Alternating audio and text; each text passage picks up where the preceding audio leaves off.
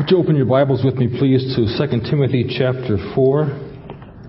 2 Timothy chapter 4, looking at verses 6 through 8. This past week was my privilege to be among, hundreds of other pastors at the Pastors' Conference at Moody Bible Institute in Chicago. That's Pastor Mark's alma mater, by the way. So when you hear him talk about his Moody days, he's not talking about sometime when he was in a funk. He's talking about where he went to school. It's a wonderful school. It's just known for outstanding Bible teaching, and Dr. Stuart Briscoe was one of our speakers. He was our morning Bible teacher, and at one point he said to us as he was about to read the Word, he said, we need to listen to God. He said, what God has to say is far more important than what any man can say about it. So just follow along with me. If you don't have a Bible, it's the Pew Bible, page 1157. For I am already being poured out like a drink offering, and the time has come for my departure. I have fought the good fight. I have finished the race. I have kept the faith. Now there is in store for me the crown of righteousness, which the Lord, the righteous judge, will award to me on that day. And not only to me, but also to those who have longed for his appearing. Because of my height, I am occasionally asked if I played basketball in high school. I usually respond by saying, well, height helps, but talent is a whole lot better. And I wasn't blessed with that, so that didn't happen. But I did run on the track team one year. I anchored the 880 relay, and that's 220 yards each for 4 guys. The only thing was our team was so bad that our team often lost. The other team won before I got the baton, is what I'm trying to say. And so I got to run the last leg of the race all by myself in front of all the spectators who already knew that I was the loser. That kind of hurt. I remember one meet in particular when one of the guys on our mile relay team had to drop out due to sickness. And so our coach put the tab on me to replace him. Now, mind you, I was used to running the 220, and I struggled with that. But this is 440. I didn't know how to pace myself in the 440. And so halfway into the race, I was out of gas. I had 220 yards to go, and I had nothing left. My legs were like trees. My hips were like rusty hinges. How I reached the finish line, I do not know. But one thing I know, I did not finish very strong. I don't know if my dear Uncle George ever ran a foot race. But in the race of life, he taught me and all who knew him how to finish strong. Uncle George was a retired Southern Baptist pastor and a school principal who spent his last several years in a retirement home near Chicago. Toward the end of his life, even when he didn't always recognize his children when they came to visit, God's Word, much of which he had put to memory, was still with him. And he would share it often with the other residents, leading some of them to personal faith in Jesus Christ. My uncle told me that the older he got, the more he thought about heaven and spending eternity with the Savior. As I watched him age and eventually attended his funeral, he taught me a lot about finishing strong through his life as well as through his death. And now as I'm getting older, and I find my thoughts turning more frequently toward what lies ahead and my desire to finish strong for the Lord. Speaking of growing older, some of you may remember my sharing this with you a while back, that there was a time when Ruth and I were undertaking a project in our front yard. We had a number of trees removed. And our neighbor of, 20 years or so came over during that time to talk to me and just tell me how to handle the soil and all that after the project was done. So a day or so later, Ruth and I were out front with our wheelbarrow and rakes and shovels, and the gentleman came over and he went up to Ruth and he said, I was talking with your father the other day. 20 years maybe. What does he think? That my daughter was caring for me all those years? And it was around that same time that my dad passed away, and my family and I drove to Chicago for his funeral. As I sat in the funeral parlor, I was writing down some thoughts that I had planned to share in the service, and a lady that I'd never met before came over to me and she said, "You look so much like Clayton." That was my dad. "You look so much like Clayton. You must be his brother." And I said, "No, I'm his son. I'm his youngest son." And it was kind of fun watching him try to backpedal out of that one. I got one more. It gets better. I shared this at the seniors hymn sing, so they're one up on the rest of you. Several months ago, I drove to Pittsburgh to visit Mary Brown in the hospital. She had fallen and badly broken her hip. And when I got there, she wasn't in her room. She had been taken out for some tests or something. And Mary just celebrated her 90th birthday, by the way. And so I sat in her room waiting for her to be brought back. And the nurse wheeled her in and looked over at me and said, "Oh, are you Mrs. Brown's husband?"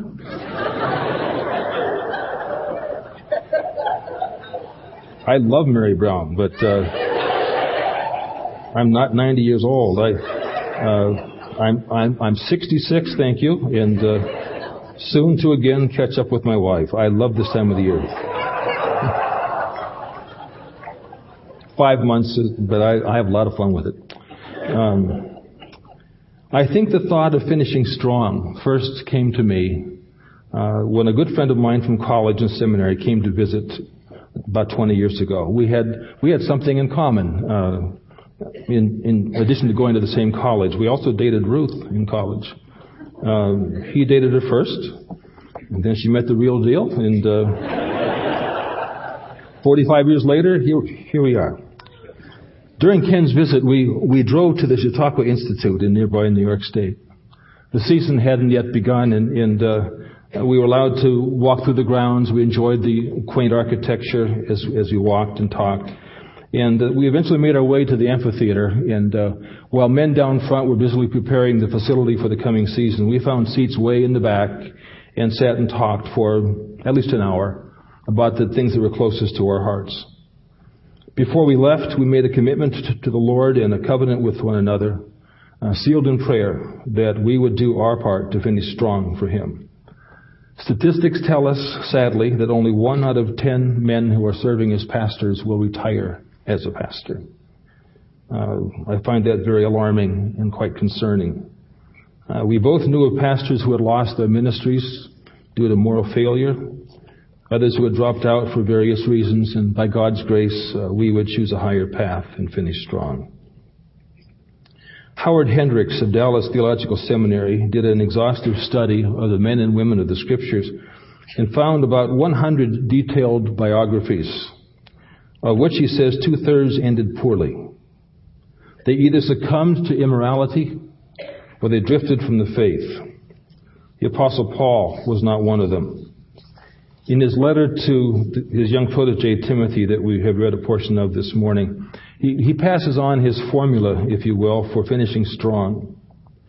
Finishing well does not happen by accident. It takes commitment, persistent efforts, and courage. In preparing for my sermon, I was grateful to come across an excellent outline of our text by Pastor Brian Guinness of the People's Church in Montreal. And that is this. Number 1, keep fighting. Run with discipline. 2, keep running.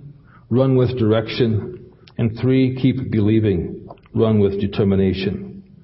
I liked that, and since I couldn't improve upon it, I borrowed it or stole it, whichever the case may be. In verse 7 of our text, Paul says confidently, "I have fought the good fight." How can a fight be good? It's good when we battle with the enemies of God. In 1 John chapter 2, 15 through 17, we find these words, "Do not love the world or anything in the world. If anyone loves the world, the love of the Father is not in him. For everything in the world, the cravings of sinful man, the lust of his eyes, and the boasting of what he has and does, comes not from the Father, but from the world. The world and its desires pass away, but the man who does the will of God lives forever." To fight the good fight, we need, I think, above all other qualities, this one, and that is discipline. We can't do battle with the world, with the flesh, or with the devil if we don't have discipline. Sometimes, quite frankly, I fear that the devil doesn't have to work at all that hard on us because we've already caved into our own fleshly desires, our rule of anger, our rule of envy, our rule of lust. To win that battle, Paul declares, I beat my body and make it my slave, so that after I have preached to others, I myself will not be disqualified for the prize.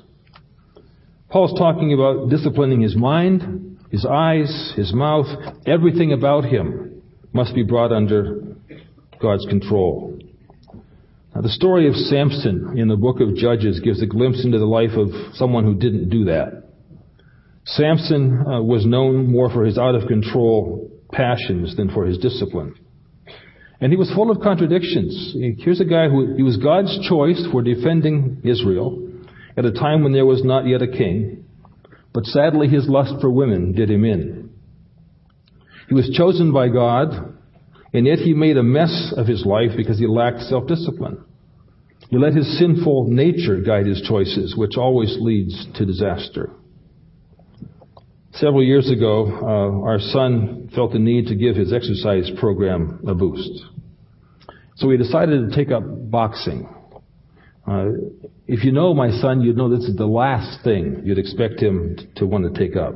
If he had asked me for a suggestion, I might have thought, ping pong, badminton, something less painful.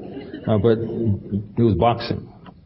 And so on one of our visits to Chicago, where David lives, Ruth and I made our way to a dingy old building in a rough part of town and watched our son in the ring with an old Russian coach throwing some pretty mean punches as the old man deflected them with his large flat mitts. That's really as far as our son's boxing career went, something for which his parents are very grateful. He really has a very nice face. We didn't want that to get messed up.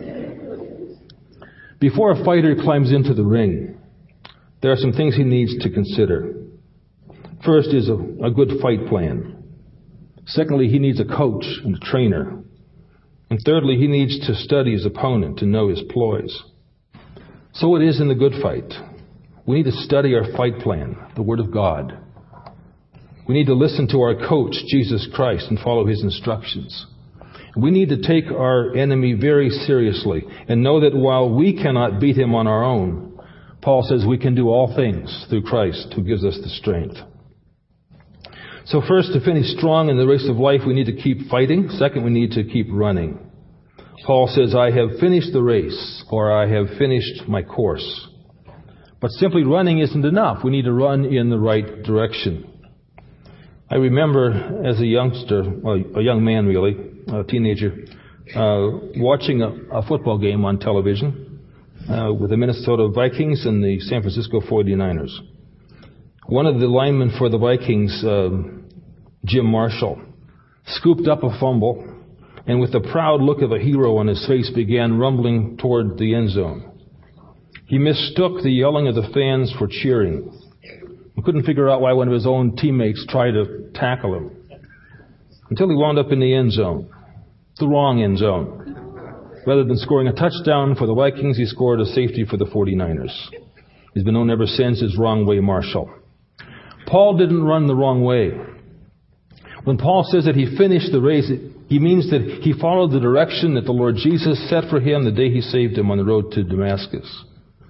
Ever since that day, he had been following the Lord, doing whatever the Lord had for him to do, whether in good times or bad, whether in happy circumstances or in the midst of great pain, and Paul knew much of that. Paul walked in the way of the Lord. And now as he approaches the end of his journey, he looks back and that was rough. That was a tough journey. It was often very hard. I'm sure there were times when Paul wondered if he'd even make it. But having finished his course, he can look back and say with confidence that Jesus led him all the way. Paul reminds us of our need for direction in his words to the believers at Philippi when he writes these words. Not that I have already obtained all this, or have already been made perfect, but I press on to take hold of that for which Christ Jesus took hold of me. Brothers, I do not consider myself yet to have taken hold of it, but one thing I do, forgetting what is behind and straining toward what is ahead. I press on toward the goal to win the prize for which God has called me heavenward in Christ Jesus. That phrase, forgetting what is behind, is so important for us as Christ followers. One of the enemy's greatest weapons is to take your past and mine and throw it in our faces and tell us that we will never change. Stuff that we have done or said, that we have confessed to God, and it is gone. When he says, forget what is behind, he's saying, don't let your past dictate today or determine tomorrow. When it's confessed and forgiven, it's gone. Keep moving forward. And our race does not go unnoticed. The Bible says we are surrounded by a great cloud of witnesses. I like to think of them as heavenly cheerleaders. The writer to the Hebrews said this, therefore, since we are surrounded by a great cloud of witnesses, let us throw off everything that hinders and the sin that so easily entangles, and let us run with perseverance the race that is marked out for us. Let us fix our eyes on Jesus, the author and finisher of our faith. The problem with many Christians today, I fear, is that they think the Christian life ought to be easy. And when it's not, they think that something wrong happened. They think they made a wrong turn. Or they think that God somehow forgot that they were His children. Or that He called in one of His promises. Sometimes we think that life with a Christ follower should be free of obstacles, of sickness, of heartache, free of opposition of any kind. Was it that way for Jesus? Or for the apostles? Then why do we get surprised when something happens to us that we wish didn't? It's not any different for us than it was for them. In case you haven't noticed, the Christian life is not easy. It's not supposed to be easy. It's a fight, and fights are hard. It's a race, and races are hard. The call of God is simply to fight with discipline and run with direction. At the 1992 Olympics in Spain, there was a remarkable event involving a British runner by the name of Derek Redmond. Those of you who follow the games more closely may remember this. 4 years prior, Redmond had injured his Achilles tendon, and 8 surgeries later, here he was at the 92 Summer Games in Barcelona. He posted the fastest time in the first round and won his quarterfinal. And in the semifinal, he started well, but in the backstretch, just a few hundred meters from the finish, his hamstring snapped, and he hobbled to a halt, falling to the track in pain. Men with a stretcher made their way quickly to where he was, but he motioned them aside. He was intent on finishing the race. And as he got to his feet, began to hobble down the track, his face etched with pain. An older gentleman barged past security onto the track and joined him in the race. It was his father. And in a moving display of love and courage, Dad and son completed the last lap of the race together, with Derek leaning upon his father's shoulder for support. They crossed the finish line together, and the crowd of 65,000 plus rose in standing ovation. In the same way that Derek's father came alongside his son to help him finish the race. God has given us someone to come alongside us as we finish the race, the precious Holy Spirit of God. Not only are we encouraged in our race by a great cloud of witnesses who have run the race before us, we are comforted by the Spirit of God who lifts us up and runs beside us all the way to the finish line. Looking back on his life, Paul said, I have fought a good fight, I have finished the race. And then he said, I have kept the faith. Simply put, he refused to compromise the truth. When the world was against him, Paul paid no attention. He didn't preach what the people wanted to hear. He preached the truth. He kept the faith. Paul knew that nothing could touch him that hadn't first passed God's approval. I hope you understand that. Nothing can touch you that hasn't first passed God's approval. Therefore, Paul never gave in to discouragement, though he had more reason to do so than most. He really believed that everything that happened to him was for his good and for God's glory. In the words he wrote in Romans 8:28, these were truly a reality in his life. And we know that in all things, God works for the good of those who love him, who have been called according to his purpose. I wonder if we believe that. I wonder if I do. We might say that we do, but when we come up against something that, some terribly disturbing news or an awful situation that just makes us sick, when we're prone to ask God, where are you in this? I wonder if we believe it then. Now, some of you have gone through some awfully difficult times. Some might be going through them right now. And these really aren't the easiest of times for our church body. But be encouraged. God is working for our good and for his glory, because God is the one who has called us. Do I get an amen? Amen. That doesn't mean that hard times won't happen.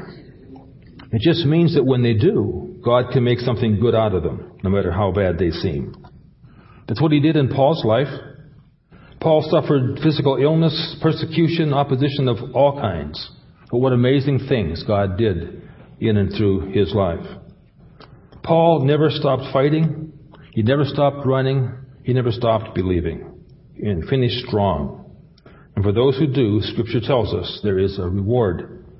In verse 8 of our text, Paul says, "Now there is in store for me the crown of righteousness, which the Lord, the righteous judge, will award to me on that day. And not only to me, but also to all who have longed for his appearing." Paul sees a day coming when he will receive his reward from the Lord. And what a reward it will be. It will be a guaranteed reward laid up in heaven with his name on it. It will be a glorious reward, a crown of righteousness, a personal reward bestowed on him by the Lord himself, and a shared reward, one not just for him, but for all who love the Lord and long for his return. I'd like to direct my next comments to my fellow seniors, those 55 and over. I like to think of them as the Blue Dot Gang. Now, if you don't know what I'm talking about, go past the mailboxes. Whenever you see a little blue dot, those are old people. Like me. Those are the seniors. Some 400 seniors here at First Alliance. We are a force. We are a force. You know, most likely, we have fewer days remaining than the rest of you. But we can use those days to play a significant role in encouraging and challenging those younger than we are. In our marriages, in our stewardship, and in every area of our walk with the Lord. Younger Christians desperately need those kinds of examples. And where else will they find them? Except in us. We must be that for them. Some of you might remember me telling you about a little booklet given to me by my daughter entitled Rethinking Retirement by John Piper. I shared that thought with you back in October. And many of you know that last August I really felt that God was leading me to step back a little bit and to enter semi-retirement. And I announced that to all of you. And when Ruth and I were gone for a few weeks, God got a hold of my heart and said, it's not the right time for that. Go back and see if they can still take you on full time. And so that part-time stuff never happened. And I'm delighted to be with you full time. In this little booklet by John Piper, I want to read just a few paragraphs for you. Kind of hard-hitting stuff. Many Christians set their sights on a Sabbath evening of life. Resting, playing, traveling, the world's substitute for heaven, since the world does not believe that there will be a heaven beyond the grave. The mindset of our non-Christian peers is that we must reward ourselves now, in this life, for the long years of our labor. Eternal rest and joy after death is an irrelevant consideration. When you don't believe in heaven to come and you are not content in the glory of Christ now, you will seek the kind of retirement that the world seeks. But what a strange reward for a Christian to set his sights on. 20 years of anticipated leisure while living in the midst of the last days of an infinite consequence for millions of people who need Christ. What a tragic way to finish the last mile before entering the presence of the King. who finished his last mile so differently. Instead of pining and reminiscing, we need to be reaching and growing. The days we have remaining may be some of our best yet. I don't believe Piper at any point in this little booklet said it's wrong for a Christian to retire from his employment.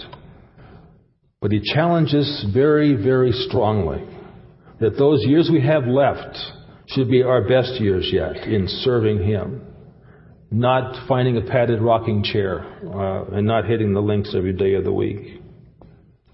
It really, really spoke to my heart as I read through this, and I trusted it has yours as well. I encourage you to pick up that little booklet.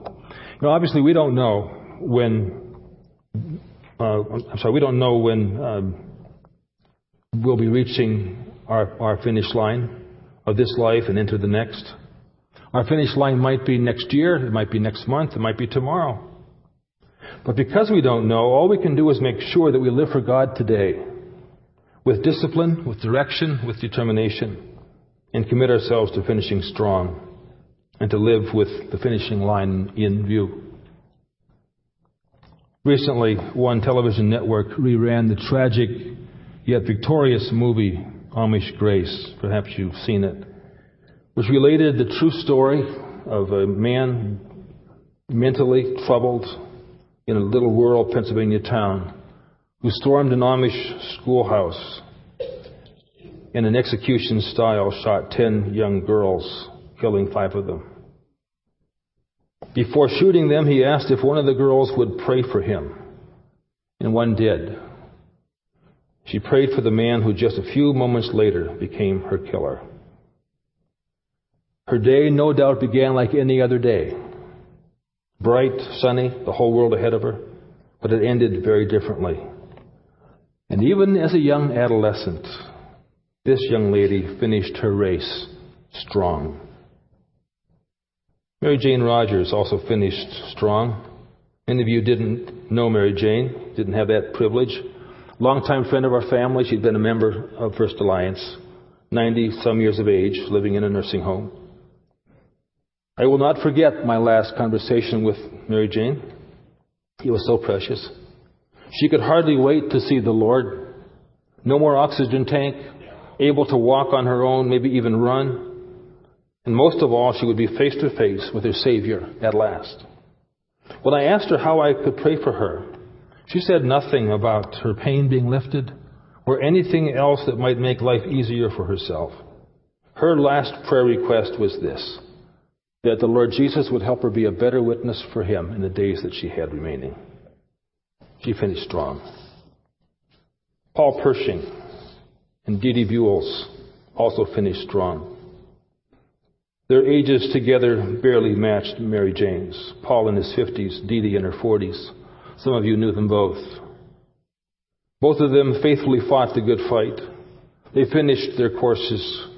They kept the faith. They faithfully passed on God's truth to their children. They were faithful witnesses to their co-workers.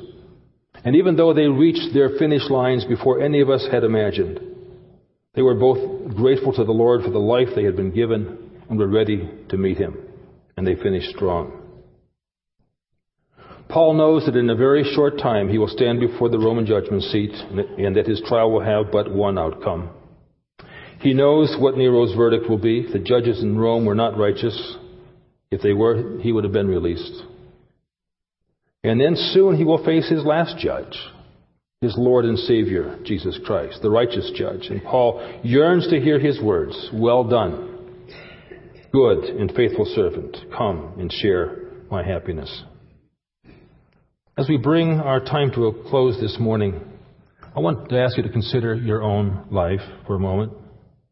Do you have the same kind of hope and assurance that Paul's talking about?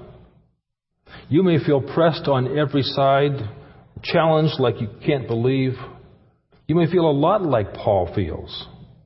But do you have the hope and assurance that he knew as he neared his finish line? Whether your race has just begun, is reaching the midpoint, or is nearing the finish, you can have God's peace by doing what Paul did. Confess your sin to the Lord. Accept God's great and full forgiveness. Invite Jesus Christ as your Savior and Lord to come into your life and make you a brand new person. And only with Him will you be able to finish life's race strong. The Bible tells us in Philippians 2:13 that it is God who works in us to will and to act according to His good purpose. God not only runs next to us to the finish line, He lives inside us and gives us the internal strength to continue the race. But we must do our part. There is a finish line out there, and it might be closer than we think. I challenge you, decide today to keep on fighting. Decide today to keep on running. Decide today to keep on believing. And decide today to finish strong.